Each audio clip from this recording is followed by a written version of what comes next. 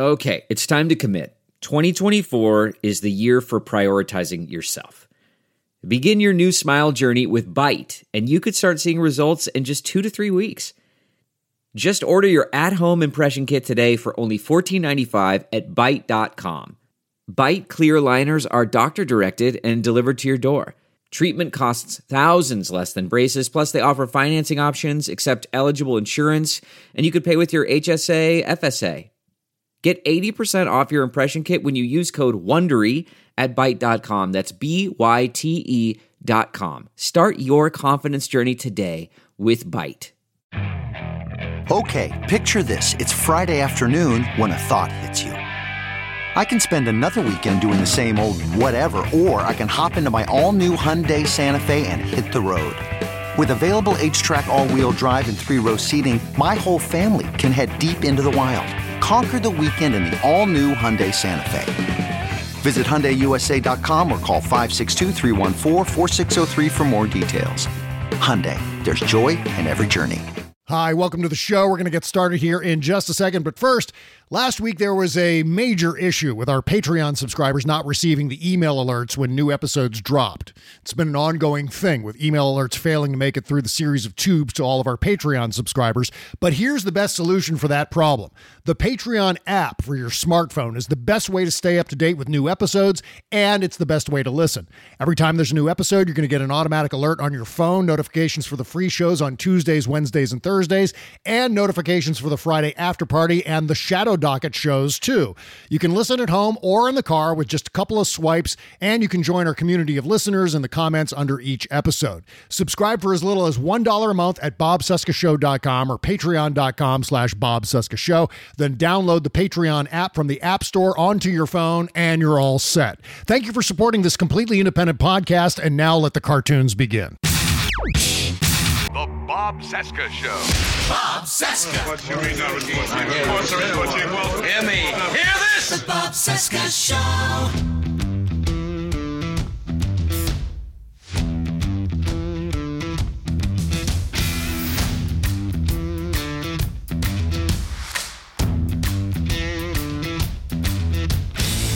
From our nation's capital, it is Wednesday, September 29, 2021, and this is the interview edition of the Bob Cesca Show on the Sexy Liberal Podcast Network. Hi, how you doing? My name is Bob. Hello, Bob. Hello. Day 253 of the Biden-Harris administration, 406 days until the 22 midterms. Find me on Instagram at the Bob Cesca and on Twitter at BobCesca_go. Okay, it's Tara Dublin Day on the show today. You might know Tara from her writing at The Hill Reporter and, of course, years ago at The Huffington Post. Well, Tara went to a MAGA rally and wrote about it, and then Matt Gaetz, who was a speaker at that rally, totally went on a red hat jihad against Tara on Twitter and elsewhere. So I spoke with Tara about her reporting on the event and what it's like to have Matt Gaetz's flying monkeys attacking her all the time, and of course how she's handling the fact that a sitting member of Congress is punching down in her general direction. Oh, and by the way, stick around because we talked a little bit about our mutual friend, the late Ches Pazienza. So we're going to talk about Ches a little bit later on in the show. Meantime, if you can, please help support this show by subscribing to our bonus content at bobcescashow.com. Okay, let's talk Matt Gaetz and the Red Hat Cult with Tara Dublin from The Hill Reporter. So boring in your world these days, huh? Me? Yeah. Me? I got nothing. I got so much nothing. I mean, it's so dull to be a woman online in 2021, let me tell you. So I'll get like a DM and I'll see, oh, you're full of shit. And then that'll be it. But with Kimberly, it's the whole slut-shaming gambit. You're a whore and a bitch and a slut and you're ugly and you're old and just all this venomous shit. Yeah. Yeah, that's why my DMs are closed. So that, you know, I mean, at least on Twitter. I mean, on Instagram, however, I am certainly getting a whole lot of shit thanks to Matt Gaetz's lovely followers. So yeah. The thing is, the internet is always going to be a safer space for you, Bob, because you're a man. Mm-hmm. So regardless of what app you're using, what site you are on, you will always be safer online than your girlfriend ever will, or I ever will, or any woman ever will. Yep. And it's just, it's it's insidious and it's disgusting. And it's also basically the default setting of the GOP to attack women and make us their scapegoats. Oh, yeah. And I like to say I'm nobody's whipping girl. They really try. They Right. really, and I'm and I'm just like, try it. You want to mess with the Jersey girl? Come on. Oh, yeah. You're going to pick on me. You're going to pick on the wrong person. And then what's so wonderful is when this, and obviously I didn't hear what you said maybe before I joined, but to have a sitting congressman spearhead an online harassment campaign against a citizen is like, hey, what are you doing? Oh, yeah. And he did it to Michael Cohen not that long ago. And there was a House ethics investigation. And the fact you're a sitting congressman who's being investigated for raping teenage girls, you think that, dragging an adult woman is a good thing for you? Is this you elevating your harassment? You're like, well, I've moved on from teenagers at least. What do you think this is doing for you? God. Right? What is the point? Yeah. And it's fascinating to me from like a sociological standpoint, just because like I wrote the article on September 7th and he decided to blow up my life like 2.5 weeks later. So I don't get it, but I also get it because we just saw the Daily Beast broke that story yesterday. It's like, Matt, you want to know why Matt Gaetz hasn't been arrested yet? Because there's so much to arrest him for. They're still putting this giant case together. That's why. And you know what? I want to get into all of that. Why he hasn't been indicted yet. I want to get into the entire story that happened up in Battleground. But please. Before we dig in, I always love having fellow DJs on the show. I spent many years in radio myself. How long? Radio. And you are a former radio person. How long? Yes. How long were you on the radio? How long did you endure that humiliation? I was able to maintain a whole show for 5 years. Radio in Portland, which I think is, there are people who lasted longer. My intent, I have loved radio my whole life. I still believe in the power of terrestrial radio, but at the local level, I think is where radio's longevity will be. It's not national. National radio can't compete with satellite or with the internet. It tries and it fails spectacularly on the daily. I really am very unhappy with what's happened to terrestrial radio. It was my dream job. I loved being on the radio. I was on KNRK in Portland, Oregon from 2004 to 2009, and I only got laid off because of the economy tanking. I was in the midday. I was the only woman on the air at that point. My ratings were consistently great. Was it music station? Music station, alternative music. We broke a lot of great bands in the earlier 2000s, like Franz Ferdinand and the Killers and Snow Patrol and just these wonderful, amazing. It was a great Muse. It was a great time for music. And it was just a really fortuitous moment for me personally. And it was my dream job. And when I lost it, I was just devastated because it was really my whole identity. It had enabled me to leave a bad marriage and really establish myself as my own person.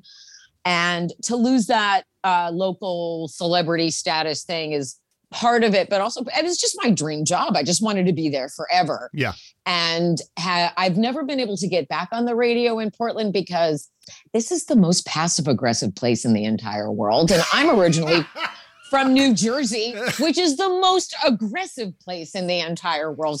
And even 20 years of living here has not gotten any of the Jersey girl out of me. Yeah. And it scares local men mostly. That's why I'm still single, because like men here are like, oh, you're scary, you talk. Yeah. So it's you have an opinion? No, I'm in. So I've tried very much to get on the back on the radio here in Portland, both in music radio or talk radio.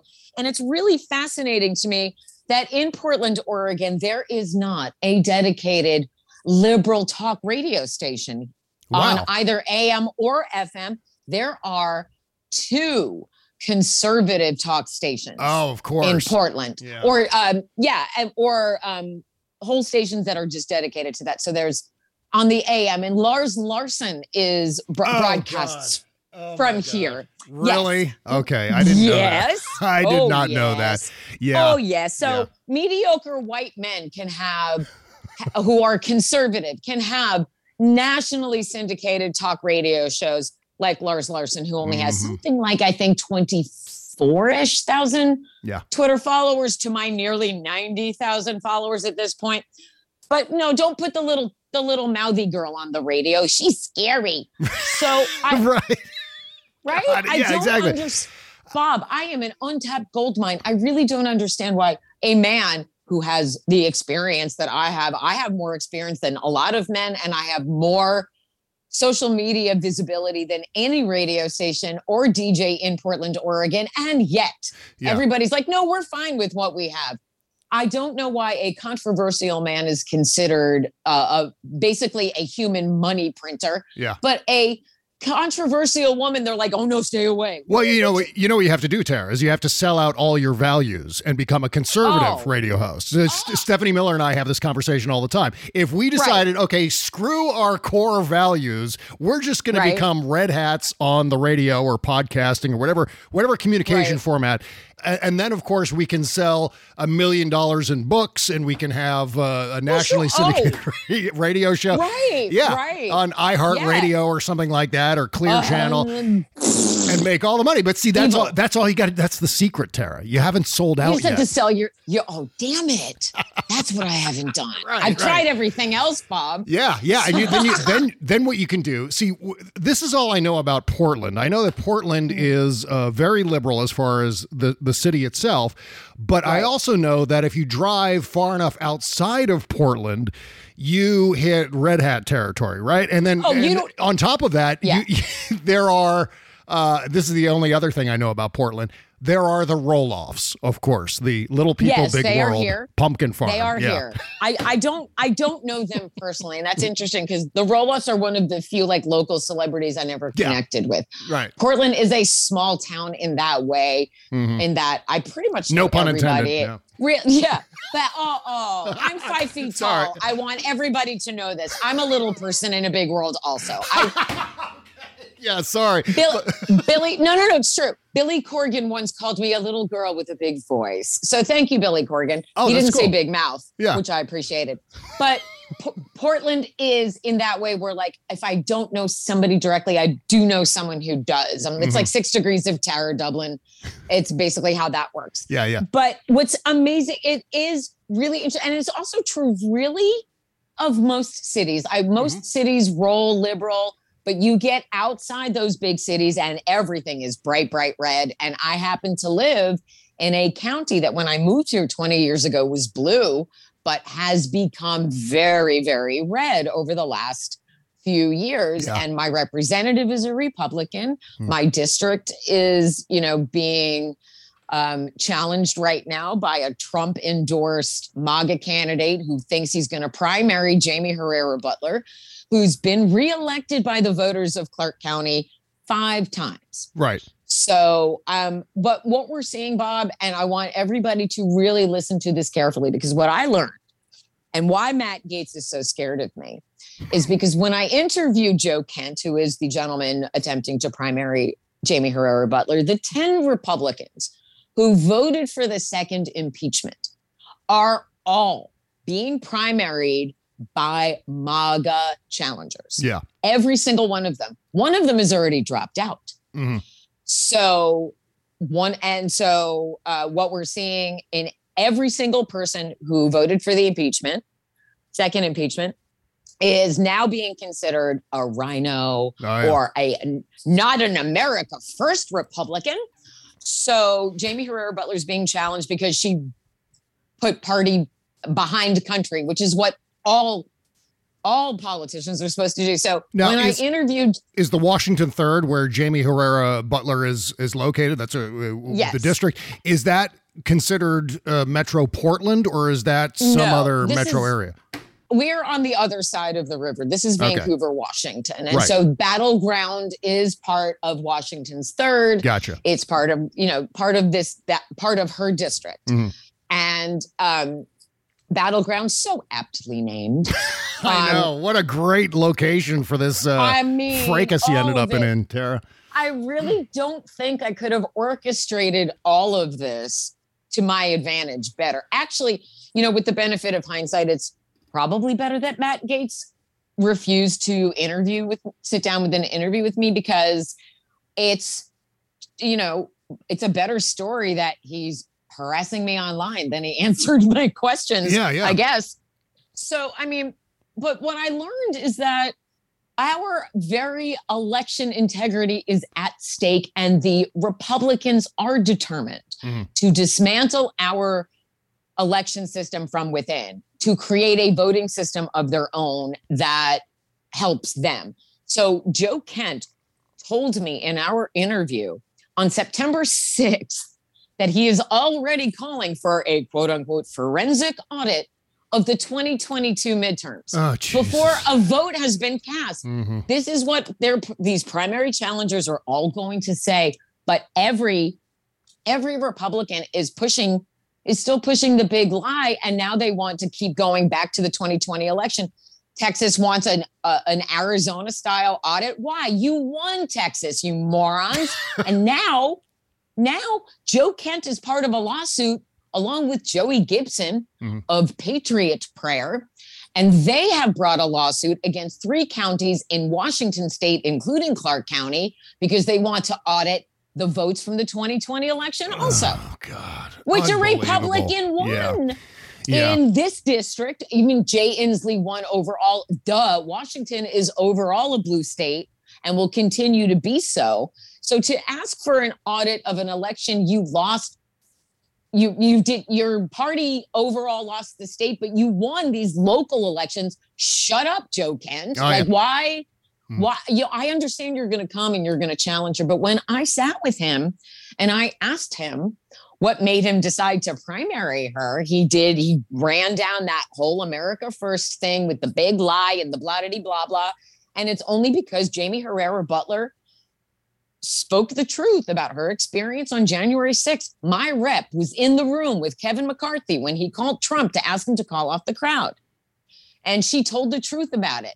And I said to Joe Kent, isn't that what we expect of everybody that we vote for? Republican, Democrat, Independent, regardless of your affiliation. When somebody casts a vote for you, they are telling you that they trust you to represent them, correctly and advocate for them. I want my representatives to think about the greater good of the country. Not their bank account, not their career, not their position in the government, the country. And I said to Joe, isn't that what you're supposed to do? Right. Put country before party. And he's like, Yeah. Well, this is going to end up, Tara, this is going to end up being a situation where every election now is going to have an additional layer of certification in court. It seems like that's where we're headed now. Yeah. But here's what I'm saying. And this is where Joe and I went around in circles on this, because he's not going to drop the MAGA party line no matter what. He even said to me, he's like, I usually get softball questions. I'm like, yeah, I don't play softball. This is what happens when your 12-year-old campaign manager doesn't vet me before we sit down together. And that's exactly what happened. Yeah. I said to him, how do you challenge an election that hasn't occurred yet? And so here is what I would say to anybody who is running for re-election as a Democrat in 2022. If you have a Republican running against you, what you should be saying first and foremost before you talk about any other issue, before you talk about Black Lives Matter, climate, the border, whatever, COVID, whatever you want, whatever you believe your constituents think is the most important thing to them. Number one is election integrity, because it doesn't matter if you're advocating for your constituents if our voting system is being compromised. Yeah. So I would say we just saw California go to vote by mail. Washington has voted by mail forever. I'm calling for hand-marked paper ballots for every election from president to dog catcher, because no Russians can hack a paper ballot. But what I'm really calling for, and what I believe we can do, because it doesn't cost one penny, is for every single Democrat running for office to demand that their Republican opponent accept the results of their election from the outset, or drop out now, because if they're not in the race for the right reasons, they need to not be in the race at all. If you're in the race, like these people are coming in to throw a monkey wrench into our voting system, keep them out. Keep them out. They should not be able to run if they are not there, because they are there to implement better change in the government. And that is why people should be running for office, not to fuck everything up. I'm allowed to say the F word, right? Oh, yeah. Well, of course. Yes. So actually, you know what? At this point, let's go back and start from the beginning in terms of how you ended up interviewing Joe Kent. So you're writing for the Hill Reporter, right? So correct. You were assigned to go up to... Okay. So I was not assigned. All right. I was not assigned. So you chose to go up to this rally in Battleground to interview Joe Kent, who's primarying Jamie Herrera Butler. And as part of that, were you told by Byron Sanford that you would also be meeting with Matt Gaetz as well? That was my understanding. Okay. When I found out from Brent Henrich, who is the Democratic candidate for Congress in this district, who needs so much support. So please go to B. Henrich. No kidding. B. Henrich on Twitter. Please, please. I need Patty Murray and Maria Cantwell and Jay Inslee to get behind Brent Henrich and all other Democrats too. But I found out from him that Matt Gaetz was going to be in our district to appear with Joe Kent at a private fundraiser and also at a public rally. Right. Had Brent never sent me that message, I probably wouldn't have found out until afterwards, and I would have been really mad. They did not advertise it. They did not invite press. They did not want people there that were not their people, is what I came to learn. Yeah. But before all of that happened, there was a, to find out more information on this little ad, you contacted his campaign manager. So I emailed him and he said, shoot me a text. We'll set something up. And I was like, hey, cool. I mean, I identified who I write for. And I said, I live in the district, so I have real skin in this game. And I've been paying taxes here for 20 years. Like this election matters to me personally. So, and at no point did he say, well, no, you can't have Matt, but you can have Joe, or, well, let us vet you, or let us get back to you. He was like, yes, let's do this, and we'll just set it up. Excuse me. So we met at this coffee shop in Battleground, Washington, but I also did not want to go into this situation by myself. Yeah. I think I already mentioned I'm 5 feet tall. I'm a very petite human, and my activism is usually digital because I'm 52. I'm not going to be able to run away from anybody. Somebody could very easily pick me up and disappear me into the back of a car. We're talking about the red hats. The thing with the red hats, to me, Tara, is if it comes down to a civil war, we can very easily outrun them. I imagine that eventually, you could. maybe a city block, it'll take them before they ended up losing their breath and not being able to go any farther. I mean, they're all powered by what? Mountain Dew and Skull. Where are they? How far are they running? But here's the thing. My activism is usually digital. This was an opportunity for me to actually sit down with a Republican. Yeah. 2 Republicans, because no one ever responds to me on Twitter. They just block me. When I ask them questions or I speak the truth about them, I just get blocked. And Matt Gaetz had never acknowledged me on Twitter, despite how many times I called him Captain Venmo or asked him questions or tagged him or whatever. I love that nickname. Isn't it so great? Yeah. Very proud of that. Captain Venmo. It's so good. Yeah. My intention when I woke up that morning, as I say in my article, which is still my pinned tweet, by the way, at Tara Dublin Rocks, because it's finally people are really getting to read it. I really wanted to sit down with both of them and get real questions about our elections. Yeah. And I mean, I would have asked ahead of time, as if Matt Gaetz had been brave enough to show up, I would have asked, what is okay to ask you and what is not okay to ask you. I had 3 notebook pages filled with questions for both of them. And really my questions for Matt Gaetz, I was trying to be very, super respectful because I wanted to have a genuine conversation, which I said at the outset of my interview. I said, I'm not here as a gotcha. I'm not here as an ambush. Yeah. This is, I have, what an opportunity this is. So my questions for Matt Gaetz was like, what would make you get on a plane and fly across the country to support an unproven candidate when Jamie Herrera Butler has been your colleague for all of this time and you know her record? Like, those are the questions I was going to ask him. Yeah, of course.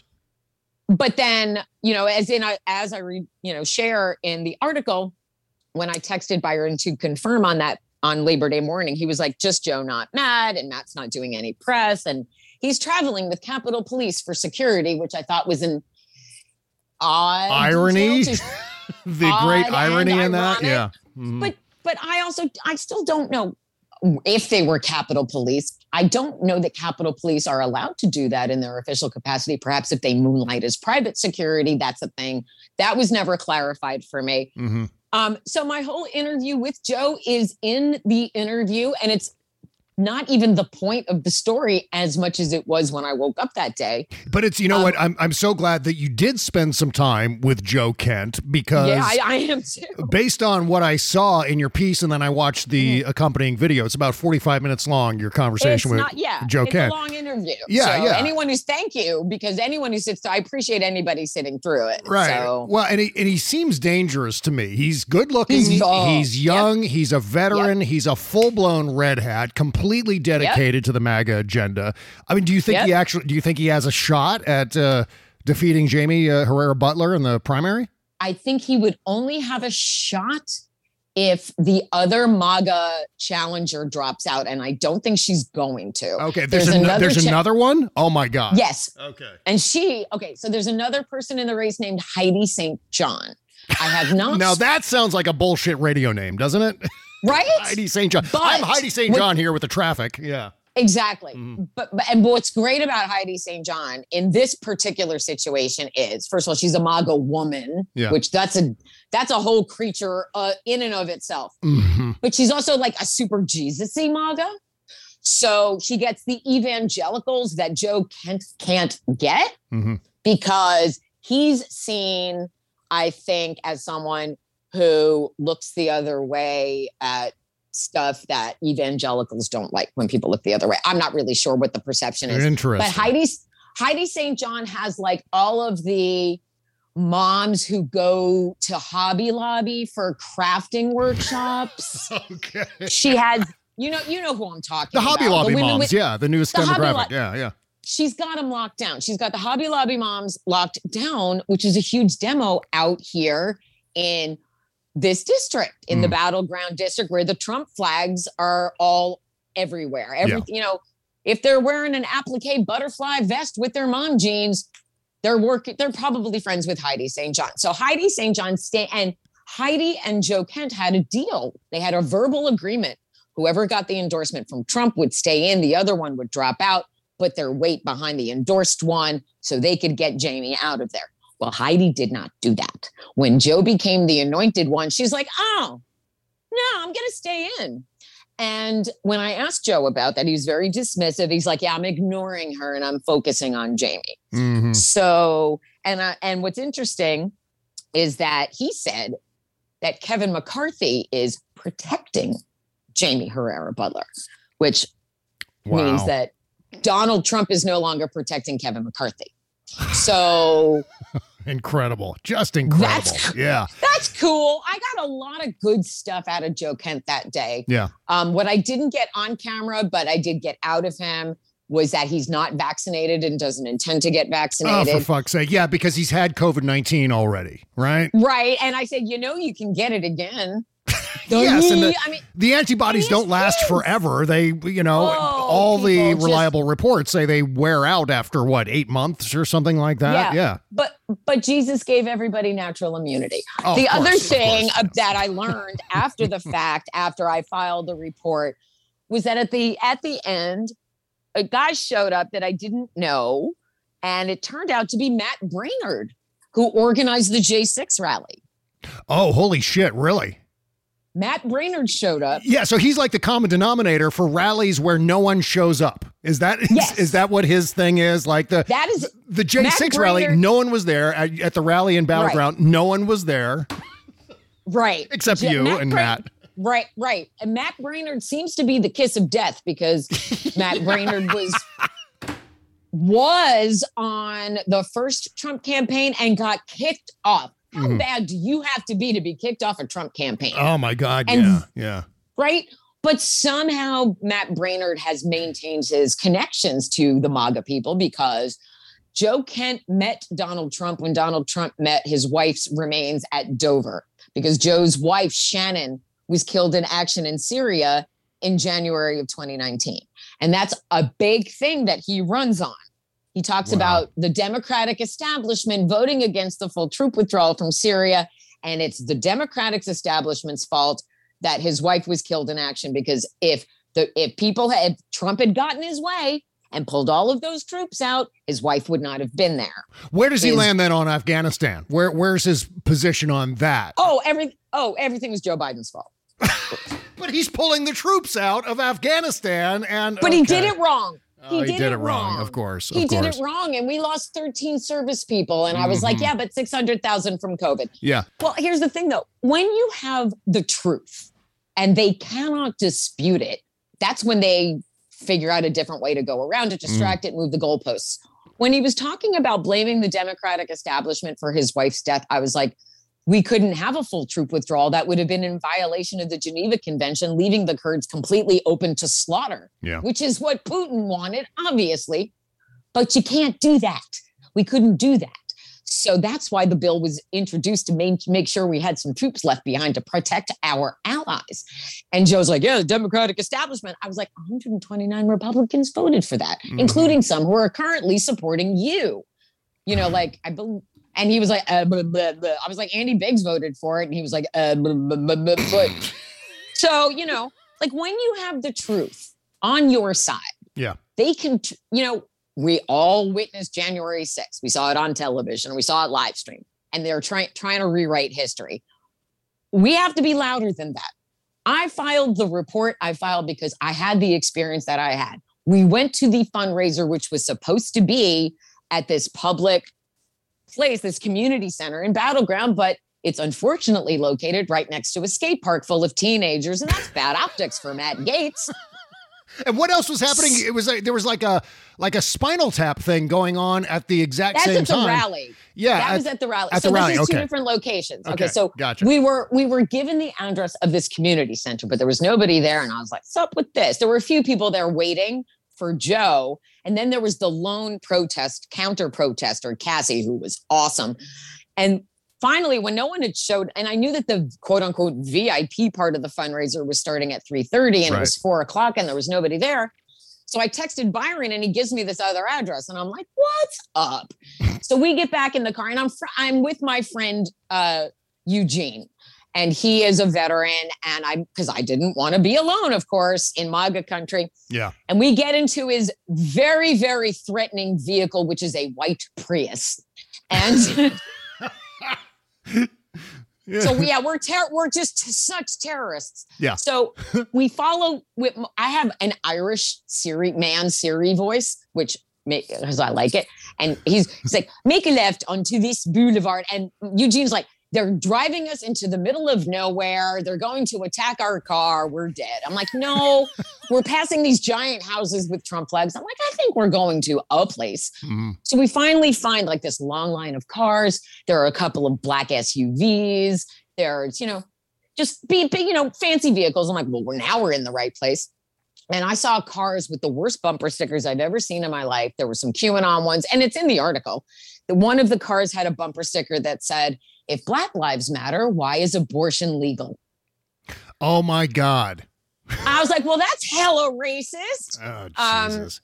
And during my interview, Bob, I had asked Joe Kent, because there had been protests in Vancouver, Washington, in front of anti-mask protests in front of schools led by the Proud Boys and Oath Keepers and Patriot Prayer. Mm-hmm. And it got violent and schools had to go into lockdown in my district. It's just ridiculous. Public schools. Why don't you want the kids to be protected? I don't know. But so I asked Joe, I said, well, this violence presence will be at your rally. These are your people. I denounce it, he says. I denounce all of that violence. I denounce the QAnon. I denounce Proud Boys. I denounce it. If I see an intimidating presence at any of my events, I will speak out. And I was like, no, That's interesting. Yeah, that's considering. bullshit. Yeah. I mean, seriously, he probably didn't do that publicly, did he? It was probably just in the context of your sit down with him, right? Well, I have him on camera saying it. Okay. So I have him on camera saying it in our interview that he denounces that violence. And so we get to this fundraiser. We're not all out. And by the way, people who are trolling me are like, oh, you're mad you couldn't get into the fundraiser. At no point did I expect to be let into the fundraiser. Mm-hmm. I simply wanted to know who is showing up to this fundraiser, who is paying all of this money to get a swag bag and an opportunity to get a picture with Matt Gaetz. Excuse me. That is not a COVID cough, by the way. That's the cough of a regular pot smoker because she lives in a state where it's legal. Hooray. There you go. Yeah. It's still a little early in the day for me. I'd just like to say that. Okay. Understood. Yes. Okay. So I did not go with the anticipation of being led into a fundraiser, clearly, because they absolutely would never have wanted us to know who was in that house. Later on, I found out the house was owned by people who actually, ironically, stage large events like auto shows and whatever. And yet that rally looked like somebody did it in their backyard for $4. Yeah. So, right? In the middle of the wasteland from a Mad Max movie. That's what it looks like. Exactly. Yeah. So we met the field director who also looked like he was 12. And he was like, we'll give you a prime spot at the rally. No worries. And we're like, cool, man. Thanks. Mm-hmm. We were chill the whole time, by the way. At no point was I ever aggro towards these people. I wasn't wearing anything that indicated I was not a Trump supporter. And I kept my opinions to myself the entire day. Like people who know me well, they're like, I'm so proud of you. Because I didn't say anything because I wanted to be professional and I wanted to record it accurately without inserting myself into it. All right, quick break. We'll be back with more Tara Dublin right after these words. Delve into the shadows of the mind with Sleeping Dogs, a gripping murder mystery starring Academy Award winner Russell Crowe. Now available on digital. Crowe portrays an ex-homicide detective, unraveling a brutal murder he can't recall. Uncovering secrets from his past, he learns a chilling truth. It's best to let sleeping dogs lie. Visit sleepingdogsmovie.com/Wondery to watch Sleeping Dogs, now on digital. That's sleepingdogsmovie.com/Wondery. The Bob Seska Show. You did nothing wrong at that rally. You weren't antagonistic in any way. You were just there covering it as a journalist. But I guess when the news media is the MAGA enemy number one, it really doesn't matter how you were behaving. You're going to be the target without doing a goddamn thing, right? That's correct, because the truth is anathema to them, and they can't keep lying if there is somebody there to say you're lying. Yeah. So that's why it wasn't well advertised, because they wanted their people there. They wanted their core supporters there to make sure that they understood what the messaging was to get out there. And so, as Rachel Maddow says, they're living on Earth 2 while we live on Earth 1. Right. So we went to the rally. And yes, as we pulled in, we had that Spinal Tap moment where there was a sign pointing, Joe Kent rally to the left, hot tub sale to the right. If I've said it once, I've said it 1,000 times. Joe Kent rally first, hot tub sale second. Tub sale second. And the hot tub sale was better attended. Yes, it was. Yes, it was. Yes, it was. That's wonderful. Wonderful. Yeah, isn't it? Yeah. That's what happens when you don't advertise. One of my favorite parts of the story. Yeah. Right? It was like a chef's kiss moment where I was like, I have to get a photo of this. This is glorious. And it's embarrassing for them. The truth is embarrassing for Republicans, which is why it's so great. So we got there. We set up very quietly. I mean, Eugene put his phone on a tripod. It was very low key. There was no media presence. Mm-hmm. There was not the local newspapers, not the local television, nothing. The only other people filming were Joe Kent's campaign. That was it. Yeah. So, but there was a obvious private security, presence of plainclothes people with no identification whatsoever, and clear earpieces. And they were passing around pieces of paper. And I definitely saw a list of names I couldn't really see closely. And then there's like this, before the rally itself happened, this woman got up and explained to people that we were going to do the Pledge of Allegiance. And she explained exactly how you do the Pledge of Allegiance. Oh, because yeah. don't teach it to our kids in school anymore. And they didn't do it in the 70s when we were all doing it every goddamn day. They're turning our children into Marxists, is what she said. And I was just like, we're doing what? You don't even know what that word means. No. So, I made a couple of videos that I put on Twitter during the experience. There's the one that Matt Gaetz quote tweeted and sent out the day after the rally, the first time he's ever acknowledged me publicly. That's the first time he called me unhinged and a lunatic and a Karen, because I dared to say, Matt Gaetz doesn't want to talk to the press. And I also said, for whatever reason, this has triggered everybody. I said I was in enemy territory in my own county. And they're like, oh, but I thought the left was so welcoming and we're the enemy. And you treated me like the enemy, you fucking assholes. Mm-hmm. So, and they did. Yeah. And again, Eugene and I are not wearing like "We love Joe Biden" shirts or whatever. Slowly, people get to realize we're not one of them. We are not one of them. And there was one very aggro Proud Boy dude who would not let me get close to the flatbed that was being used as a stage. Jesus. I mean, when the field director was like, "We'll let you get as close to the stage as possible," I was thinking, man, they really have a major setup. They've got a stage and a press area and blah. It was a flatbed in the middle of, like, an afterthought in the middle of the Clark County Fairgrounds. Like, there's a huge amphitheater and there's a band shell and there's indoor agriculture stuff and it's huge. And they gave them the smallest plot of land to use. Well, the thing is, in the pictures, the size of the fairgrounds makes that flatbed and the grandstand, which is just one little set of bleachers, makes them look even smaller than they actually are, because you've got this expansive, almost desert-like terrain all around. And it was so hot that day too, and there's no shade. None. I got a sunburn because of Matt Gaetz. Oh, God. So if I get melanoma, I'm going to add that to my lawsuit. That's right. So, no, I'm kidding. I kid.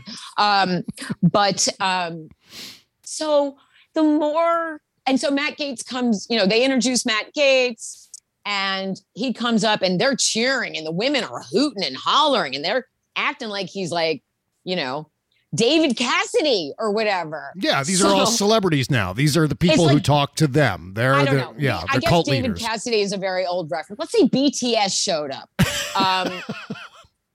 One member of BTS, but it was Matt Gaetz and his giant 5 head, and he brought the wife, quote unquote. Oh, really? So, yeah. Yeah, Unlucky Ginger was there also, Captain and Mrs. Venmo, very romantic. Yeah. And so do you think he got married because he received some advice from his defense attorneys? Is that possibly why? Oh, yeah. Like, maybe this will defuse the whole thing about underage sex trafficking. No. So what it does, first of all, every photo of them looks like he is about to push her to her death, and she looks terrified. Right. I'm not wrong. Was he also wearing an ill-fitting suit also at the rally? Yeah. Oh, no. At the rally, he was trying to roll all Pacific Northwest casual with a plaid shirt and jeans. Oh, I see. Okay. I was like, okay, Kurt Cobain. Jesus. Yeah, you're wicked casual. But like, look at every photo of like the first photo we saw of the two of them were on the roof. I'm like, he's about to throw her off and she knows it. Like, she looks terrified. Well, and her mouth is as soon as he goes to prison, that'll be it for her. She's like, okay, you've worn out your usefulness. Bye. Well, okay. So everyone's like, oh, well, your spouse cannot be compelled to testify against you. And it's like, well, whatever she heard before he put the ring on it, she can be compelled to testify about. It's what she heard after they were married. She can't be compelled to testify, but that doesn't mean she can't do it of her own volition. Yeah. Because she can. She must be getting so much money for this, but her family has money. So I don't get it, but the optics are what they are, which are terrible because no one thinks that you like adult women. Nobody thinks this. Everybody knows you like them young, right. You're like, if there's any grass on the field, play ball, let's go. Yeah. And no, that's bad. And everybody knows this about you. So, and he gets up there and he's like, we're going to impeach Biden and Harris. I'm like, and I swear, I turned to Eugene. I'm like, I'm going to put my fist in my mouth right now because then you get President Pelosi, you fucking morons. Yeah, I don't know how you held back. I don't know how you managed that because I would have wanted to blurt that. I just would have wanted to say, it's so hard. President Pelosi. This is when Eugene and I were quietly saying things to each other. And he was like, and like without our lips moving, we were like, that's when you get President Pelosi. That's what we were doing. Meanwhile, our friend Cassie is in the corner and she's screaming, holding her signs, and people are going around and they're harassing her also and threatening her and intimidating her. And she did not back down for 1 second. And there was some woman who tweeted me after the fact and she was like, she was threatening us with her backpack. I'm like, yeah, her backpack was wicked threatening. She was yelling inappropriate things around the children. First of all, why are you bringing children to this rally? Why are you indoctrinating the youth? Yeah. This is, right? I mean, yeah. Teaching them that this is the way to be. Yeah. Okay. Since when are they against the freedom to wear a backpack? That's my question. Of course, you shouldn't wear a mask, right? No. But nobody was wearing a mask, of course. I was so grateful to be vaccinated. And by the way, I was around clearly a whole bunch of unvaccinated people. Oh God! I got the Johnson & Johnson in March. I'm fine. So hey, except for that cough that we heard earlier. I don't know. Tara. Well, little concerned. Okay, I'm kidding. It's also National Coffee Day, and you get a little phlegmy from the milk. But anyway, so she and so the two things that she was saying was no Gaetz in Washington State and no Kent. Instead of Joe Kent for Congress, it was no Kent in Congress. How offensive. Anyway, the longer we stayed, though, the more people were like getting closer and closer and closer to us. Like larger people, male people were really standing close to me. People were starting to film me because they knew I didn't belong, but they didn't know who I was. One girl was like, don't talk to my mother. And I was like, okay. Because the woman was complaining, but she was also talking to me in a calm way. And she was not happy about Cassie counter protesting. And I said, is that bothering you? And the woman was like, don't talk to my mother. And I was like, all right, I'm just here to tell the story. I don't know why you're all so friggin' paranoid. Oh, it's because you don't want the truth getting out. Silly me. Yeah. So at the end, before the rally officially ended, I said to Eugene, we should probably just go. I think we've got plenty of footage, don't you? And he was like, oh, yeah. Because I was really concerned that once it had ended, that we were going to get swarmed and surrounded. Yeah, when they're not paying attention to their cult leaders anymore. They exactly. When the official program ended, then they could begin we can beat the shit out of liberals part of the program. Right. And so Eugene went off in one direction and I went in the other. I wanted to check on Cassie before I left the official grounds, and she was great and she was leaving as well. And then, as I say in my article, I went to go talk to there were two security guards working the event who were employees of the facility. They were not connected to the event. Joe Kent had his own people at the gates of their to the entrance that were wearing like Joe Kent shirts, so they were official. And so I wanted to speak to the security guard because he was a black man, and Matt Gaetz was yelling about critical race theory and all of this other cracker shit, and I just was so offended. Because it's just so, do you hear yourselves ever for 1 second?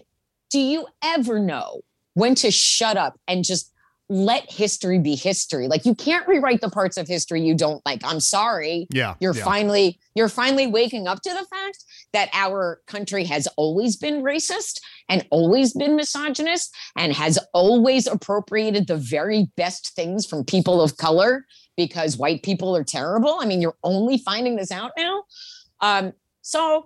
And none of these people think that Yeah, they are willing consumers of disinformation. That's what they are. Well, that's what the entire crowd and the people like Matt Gaetz and Joe Kent know, that they're selling disinformation. That's the whole business model of the entire Red Hat entertainment complex, all the way through every single one of the adherents in Congress and elsewhere. Right. The whole idea is to, no matter what the Democrats say, we're just going to make up shit about what they're saying. We're just going to invent new things that we're going to say that they're saying, but that they aren't really saying. And that's the bullshit that we're selling to our gullible sucker Red Hats, right? Correct, because fear is very profitable. Yep. Peace is not that profitable. It's kind of boring. Fear is really exciting, and you can sell a lot of shit when people are scared, can't you? Yep. So any way they can keep the grift going, the reason Trump loves the poorly educated is that they're the easiest to keep grifting even after you lose an election like 60 times. So as I was leaving, these 4 people started following me very closely and almost put their hands on me. Almost. You can see it on the video that is in the article that Eugene shot, because he was live streaming the whole thing. Yeah. And then they took photos of Eugene's car and threatened to dox him because we were at the rally. It's like, really? We go to all of Joe Kent's events and take pictures of all of the cars we know don't belong, and then we dox those people. Right. Is what they said. Well, you are the enemy of the people, Tara. Right. And we don't know who those people were, though they wouldn't tell us who they were. So I was like, well, my whole article is completely different now. And I went home and I tried to decompress from my day. And the next day I woke up and I spent a good 3 hours writing that article because I wanted to make sure I told the story as accurately as I could. And as I was finishing the article, that's when Matt Gaetz first quote tweeted me and sent out the thing about with the video where I'm like, oh, Matt Gaetz doesn't want to talk to the press. Yeah. So the Matt Gaetz tweet, he quote tweeted you. He referred to you as a Karen. And then, so that's what kind of sicked all of his supporters on you. I mean, this is kind of like suddenly all the Klieg lights are shining on Tara Dublin. And not from the first. Well, that first one got me a little bit. And so when he did, I was like, you're a sitting congressman and you're virtue signaling your followers to go after me. Really?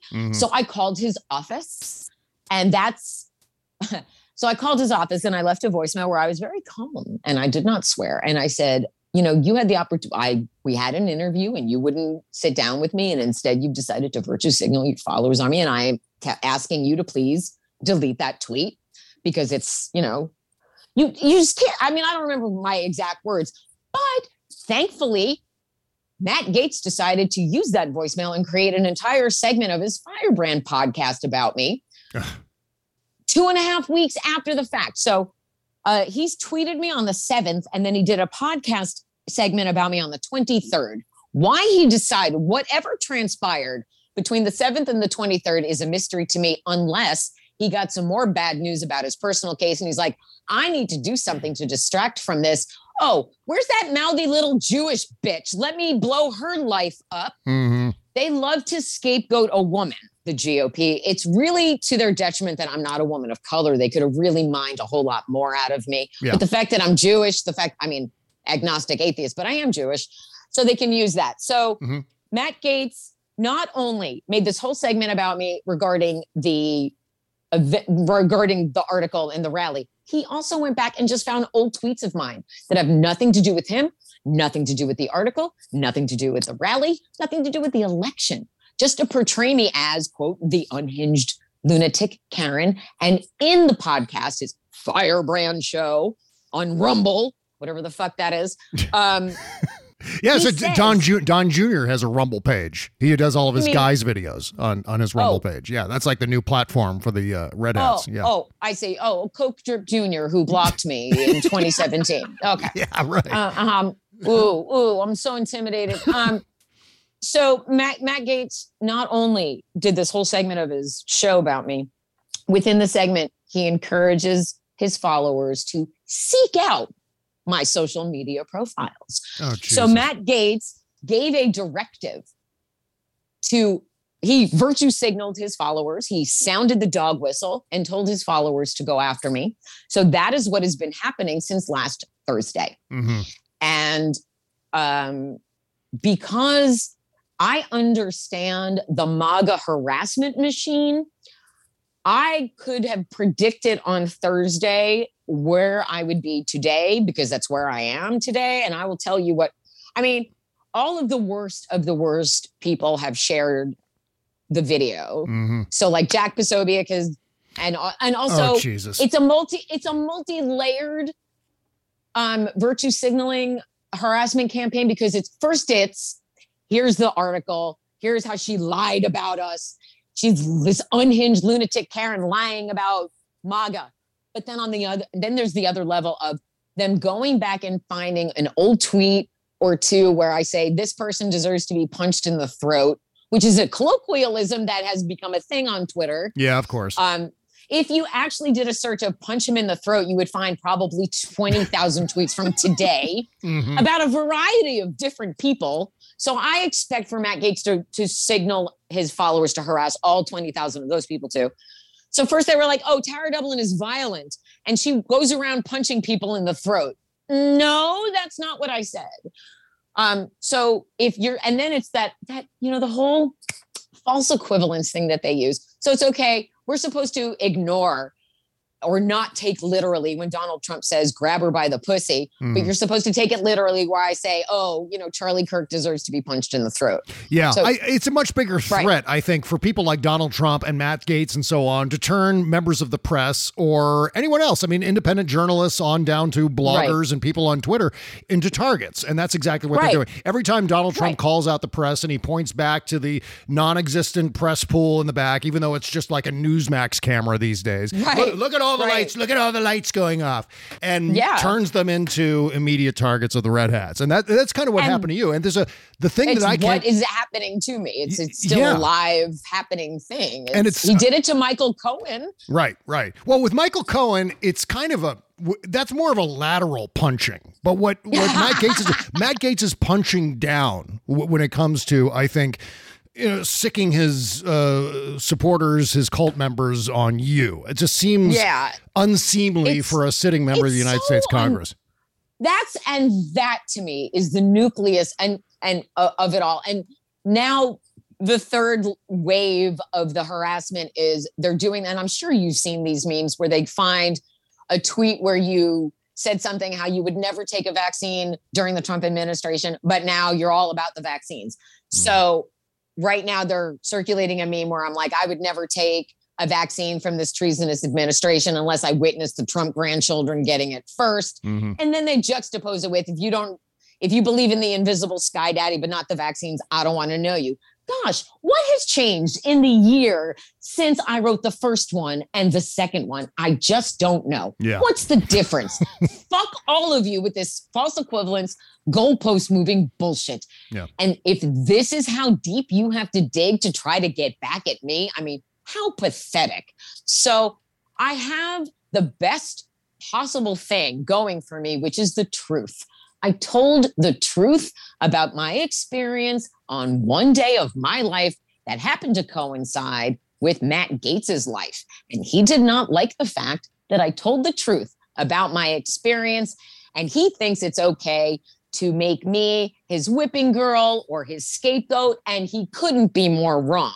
The Florida man chose the wrong Jersey girl to fuck with because I am not going to be like, oh, that's cute and let it roll off my back. This isn't some little MAGA turd with 18 numbers after their name trolling me. This is a sitting member of Congress who happens to be the subject of an open FBI investigation at the moment. Yeah. So once I calmed down from the rip shit fury I was feeling because a sitting congressman decided to do this, and possibly one of the worst not named Jim Jordan doing this, I was like, well, I have to be smart about this and I should go about this in the right way, which is make sure I take the legal routes. So as of today, as of this moment that I'm speaking with you, I have filed a complaint with the Florida Bar.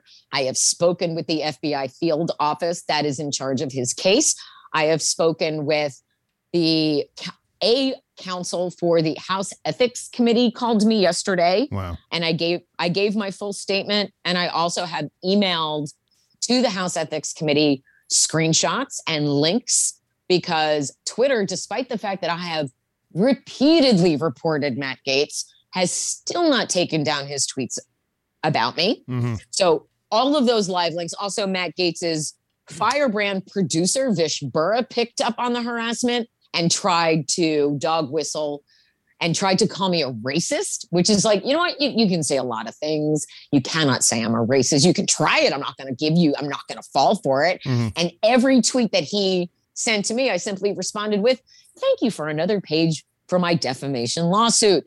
So at this point, what my frustration with this is, I feel like this should be a bigger story, not because it's happening to me, but because it's happening. Yeah. A sitting member of Congress is harassing an American citizen. Should be a ginormous news story. The fact that it's me, okay, great. I have a blue check mark and I have a lot of wonderful friends on Twitter who are behind me and supporting me and protecting me and helping me, and also trying to get this story out there, which I greatly appreciate, because this is a layered story and it's an important story that people need to become aware of, because if this sitting member of Congress is doing it, what prevents any other member of Congress from doing it? And on, to use their kind of false equivalence, let's say, I don't know, Eric Swalwell decided he was going to do this exact same thing to some MAGA journalist. Yeah. It would be the only thing people were talking about, because the Republicans would have already blown it up into some massive scandal. Well, certainly on Fox News, that'd be the case. I mean, Fox News would be all over something like and that. Fox News isn't going to touch this story because of what Matt Gaetz did to Tucker Carlson. Mm-hmm. So, but see, I would think that Fox News would want to help me blow up Matt Gaetz because of what they did to Tucker Carlson, but I don't know.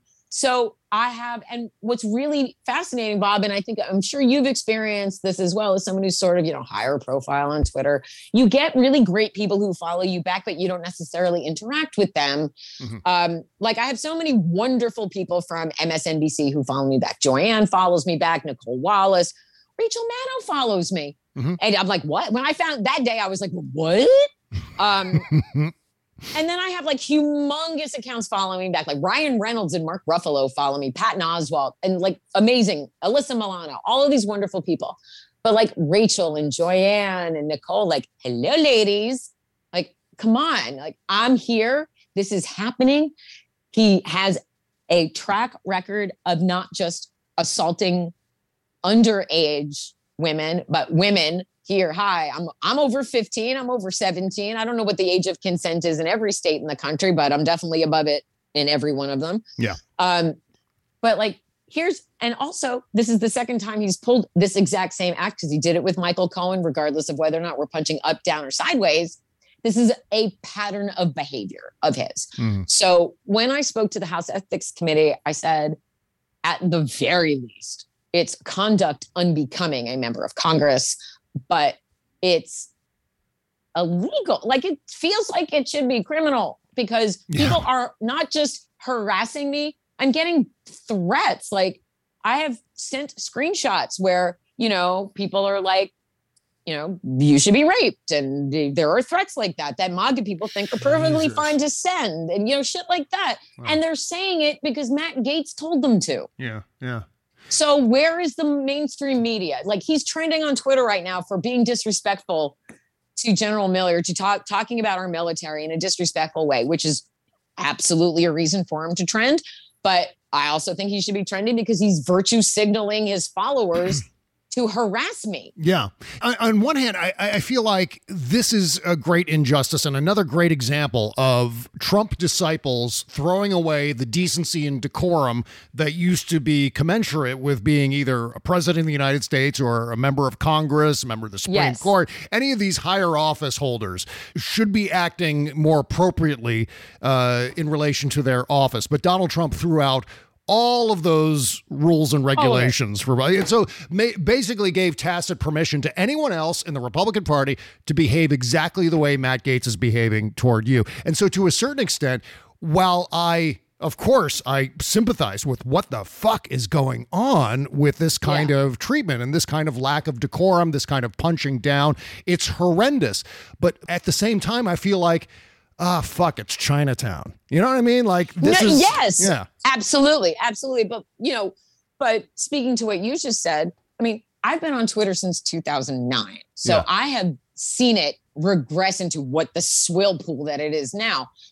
I was there in 2012 during the Obama re-election campaign, and I am here to tell you that not a single one of Mitt Romney supporters ever tweeted me a picture of a frog dressed like Hitler and called me a libtard kike. Oh, Jesus. Are you getting you're getting the Pepe the Frog memes? Is that Jesus. Do you want it? They are still recycling the same 2016 kind of weakness. Live in the now, Red Hats. God damn it. Dude, like at least dress Pepe up like a cooler, more current. Dress him up like Lil Nas X or somebody, right? Like make him current. Yeah, there you go. Make him current. Like make him look like I don't know who's somebody that the kids like. I don't know. But make him look like that, you know? Like if you dress him up like Hitler and then you get mad if I call you a Nazi. Like why? So again, I will say everybody gets trolled. If you are a woman online, you are opening yourself up to harassment. Yeah. And it's disgusting. Yeah. That everybody knows this and it's like accepted. It's just one of those things that just happens and you shrug it off and you report them and you block them and Twitter doesn't do anything to protect you. And then every morning that since this has started, where I've been reporting people on Instagram constantly. And when I say constantly, I mean all day from the moment I wake until the moment I sleep. But every day I've been waking up to a warning from Instagram saying that my account may be deleted because I'm posting inappropriate content. Oh, Jesus. So you're being reported. So they're reporting you. Yes. All right. Yes. And also I believe my Twitter account is being limited right now because they're mass reporting old tweets of mine. Twitter has not notified me that they're limiting my account, but I can tell. Yeah. Because my interactions aren't what they usually are. And really, the only people I'm seeing are the people who have blue checks also. Right. Or people who have been following me for a long time. So unless people are like, no, I don't want to talk to you anymore. I don't think so. Since this started, I've gotten like 5,000 new followers, which is like a dubious way to get them. But I'm happy if anyone is listening to the truth of my story, which is what matters to me the most. And that to me is also why I'm really angry is I told the truth. You're not only trying to negate my truth, you're trying to rewrite it and reframe it and trying to call me a liar when I'm not. I'm not a liar. Yeah. You can say a lot of things. You can say I'm obnoxious. You can say I'm pushy. You can say I'm aggressive. You can say I'm loud. You can't say I'm a liar because I don't need to lie. Yeah. I have the truth on my side and I have it documented. I have video. Like, don't tell me it didn't happen when here it is. And the other thing I keep thinking about as you're telling this story, Tara, is for a couple of years now, all we've heard about is, you liberals with your cancel culture. And the thing that I can't get past, Tara, is the fact that no one is more addicted to cancel culture than the Republican Party. The way Matt Gaetz is behaving toward you, Matt Gaetz is trying to get you canceled. That's exactly what's happening. Yeah. He and all of his disciples are trying to cancel Tara Dublin. That is exactly what's happening now. Yeah. That's right. And it's hilarious when I love when any of them talk about cancel culture, because then I just respond to them with my collages of all of the blocks that I've gotten from Republicans. Right. And people are like, you need to make that into a quilt. Yeah. You should merchandise your blocks because like I got all the Trumps and I got, and I have sitting members of Congress blocking me on their personal accounts. Like I'm still blocked by Paul Gosar on his personal. What a shame. And I'm so sad that I'm missing his nervous breakdown in real time. Woo! Yes. Oh my Jesus God. How do people listen to these people? It's insanity. It's pure insanity. This is the state of our politics in this country now. It's no longer about an argument of ideas, like who's got the better set of facts and who can articulate them more saliently. It's not about that anymore, Tara. And now it's about you have to utterly destroy the other side. And this is not a both sides thing. This was started 20 years ago in the wake of 9/11, where anyone who opposed the Bush administration was canceled. That is the idea behind what Ari Fleischer standing up at the press room and saying, watch what you do and watch what you say. And then from there, it evolves into what we see today. And it's not good. It's not good. This is not a good way to conduct democracy. Look what the RNC's dedicated campaign to, obliterate Hillary Clinton's career because they were terrified of her and they were threatened by her strength, and they still are to this day. Mm-hmm. So, and even Michael Steele was like, yep, we did that. Some people were like, no, that didn't happen. Michael Steele's like, hi, I helped do that. Yep. I'm so sorry. So, that's what they do. So, they're all about scorching the earth. And the thing that gets me so much about George W. Bush is that he never wanted to be president in the first place. He wanted to be commissioner of baseball. Yeah. And I know this for a fact, Bob, because in the late 90s, I worked for George Bush's former roommate at Yale. I worked for him at Chelsea Piers in New York City. So I don't know how many people know who Roland Betts is, but Roland Betts is a major Democratic contributor who has always also donated to any Bush campaign, because Roland Betts has been best friends with George W. Bush since the 60s, or whenever they were at Yale together. Mm-hmm. They co-owned the Texas Rangers together when George Bush was still governor of Texas. And one time when I was still working there, when he was still governor, George Bush came into our office. He was a very nice man. He walked around and said hello to everybody and shook hands. He was lovely. But every year at our Christmas parties, Roland would get really, really drunk and tell us stories about the Bush family. And so the last year that I worked there was 1998. And that Christmas was the best Christmas ever of Tara's life, because I learned the best thing about it. Didn't do anything in history, but that year, Roland went up to the Bush compound in Kennebunkport, and they had a very festive meal. And then at the end of the festive, or like in between the last course and dessert, George Bush, the elder, Herbert Walker Bush, said, all right, well, Jebby, we've been talking about it. I think we're going to run Georgie in 2000. And Jeb said, but Daddy, you said it was my turn in 2000. And George said, but Daddy, I told you I didn't want to be president. I want to be commissioner of baseball. Mm-hmm. Wow. And when my boss said that to me, my blood ran cold. Yeah. And then it ran cold again when I remembered that conversation when I was hearing about bullshit hanging chads in Florida, because I knew for a fact that George Bush's daddy's friends were taking care of that business, and that George Bush's daddy's friends were making sure that George Bush was president.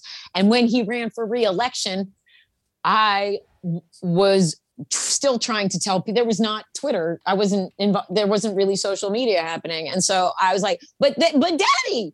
And people are like, that's a cute story. I'm like, don't you understand? Don't you understand what this country could look like today if George Bush had been commissioner of baseball and Al Gore had been, if it wasn't for those 300 something votes or whatever, if Al Gore had actually been able to take office as he rightly should have, like, it makes me fear. It makes me want to tear all of the skin off of my body. Oh, yes, of course. Frustration. Yeah. I mean, right? Can you imagine if Joe Biden's brother was the governor of Arizona over the past year or so? Right. Holy fucking shit. We would never hear the end of that. That, of course, would be the centerpiece of the entire Trump crusade to overturn the election. That would be ground zero, even more than it is right now. Yeah, but Hunter Biden has laptops or something, right? Yeah. Oh, my God. By the way, you know what? Every time anybody responds to me with one of those pictures of Hunter Biden, I mean, like, the man is a thirst trap. Like, shut up. Show me those. Holy shit. But see, every single one of those photos of Hunter Biden looks like a Herb Ritz photo from the 90s. It just does. Yeah. Oh my God, Tara. I am going to link to your recap of your journey into Red Hat Land in the description under this episode at bobcesca.com. Meantime, you can find Tara's work at hillreporter.com/author/Tara-Dublin. I'll link to that too. And on Twitter at Tara Dublin Rocks. And of course, you totally do rock, Tara. Thank you so much. Thank you so much, Bob. Thanks for stopping by today. Can we just say that I dedicate this entire experience to the wonderful memory of our wonderful friend Ches? Yeah. Oh my God. You have no idea. How did you know Ches? How did you ever meet him? Did you ever get together with him? I never met him in person. We did have a few wonderful phone conversations. We met on Twitter. Wow. During, the lead up to, when, Trump was running, and we had a lot of conversations about that. And he, was so passionate about politics and life in general, and so vibrantly alive and so amazing. And I don't know if I ever told you, but when we found out he died, when I woke up that morning, I was so devastated because that night I had a dream about him. Oh, wow. And I dreamt, and this is when I was living in my old house. I dreamt that he came to the door of my house, and I opened the door, and he was wearing, he had that leather bomber jacket of his that he basically lived in. So Right. he was wearing his leather bomber jacket, and he had a backpack over one shoulder. And I said, Ches, what are you doing here? And he said, I just came to say goodbye, baby. And he gave me a hug, and he kissed me on the forehead, and he vanished. Oh, and in the morning, shit. I woke up to the news that he was dead. And so I want to believe with all of my heart that he visited me that night to say goodbye. I really want to believe that, because he was he was so alive, and he was such a passionate human being that his energy just could not leave when he left. Like, so much of it was just left behind and came to me, and probably has come to you in a way that you don't know. And everybody else who loved him have a piece of him inside of them now. Oh, yeah. That's what I would love to believe. Oh, yeah, that's absolutely true with me. I swear to God, since we lost Ches, I feel as though some of his spirit has inhabited me in a strange way. I mean, I'm not a spiritual guy in any stretch of the imagination, but to a certain extent, I have, I don't know, osmotically adopted some of his attitude toward things like Donald Trump, his irascible, nature and so on. I think that's kind of seeped in. A little bit extra of that has seeped into me, and it wasn't necessarily that way when we were friends, before he died.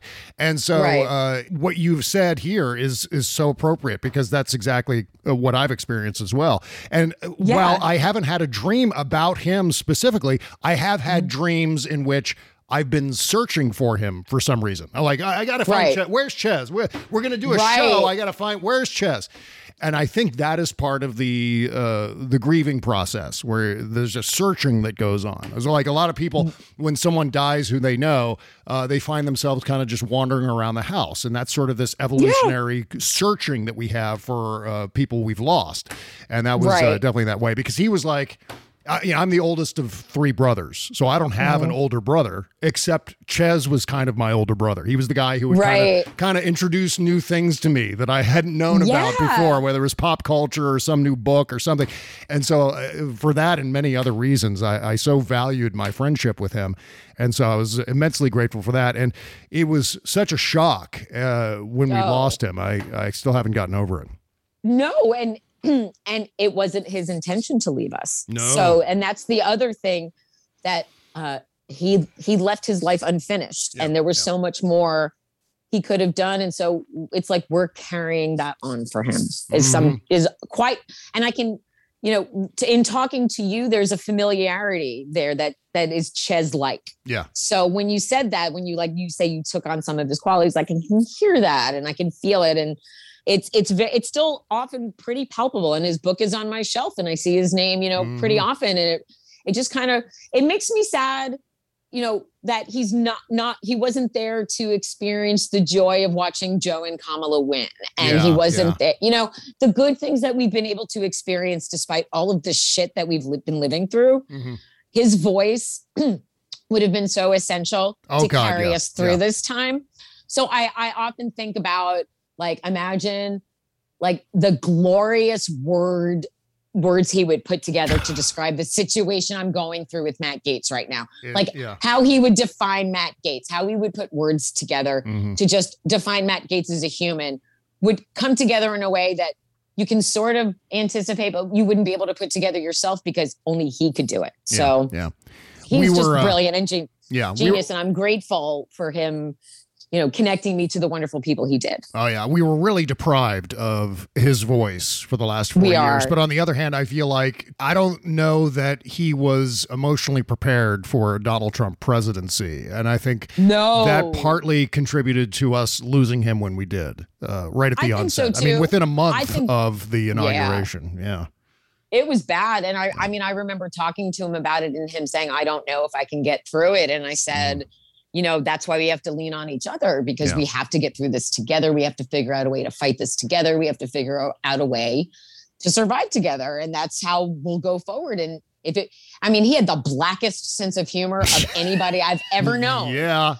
And Absolutely. I said, Ches, that is how we get through. We let it go dark. We let ourselves get down and wallow in it, because that's where we'll find the way through it. And he was like, I don't know. I don't know. And I was like, we have to hang in there, because the time will pass whether we're present in it or not. And so we really need to make sure that we don't look away, that we're always paying attention, that we're always shining the light on him so that he can't get away with anything. Yeah. So that was my intention. And he was like, I don't know. I don't know if I can do it. And I remember that and thinking, oh, please, please, please, just stay with us. Stay with us. Well, thank you so much for bringing this up, Bob. Tara. Really love having conversations about Ches. I don't do it often enough. And so I appreciate you mentioning him. People. Yeah. Thank you. And thank you for reaching out to me and giving me this opportunity to tell my story. My pleasure. And I hope that, that I'll have a really cool update, and maybe you can have me back in a little bit in the future, and we can watch Matt Gaetz' career end together. Yes, of course. Absolutely. You're on. We'll do it. All right. Thank you so much. Thank you, Tara. Take care. Bye-bye. All right. Bye-bye.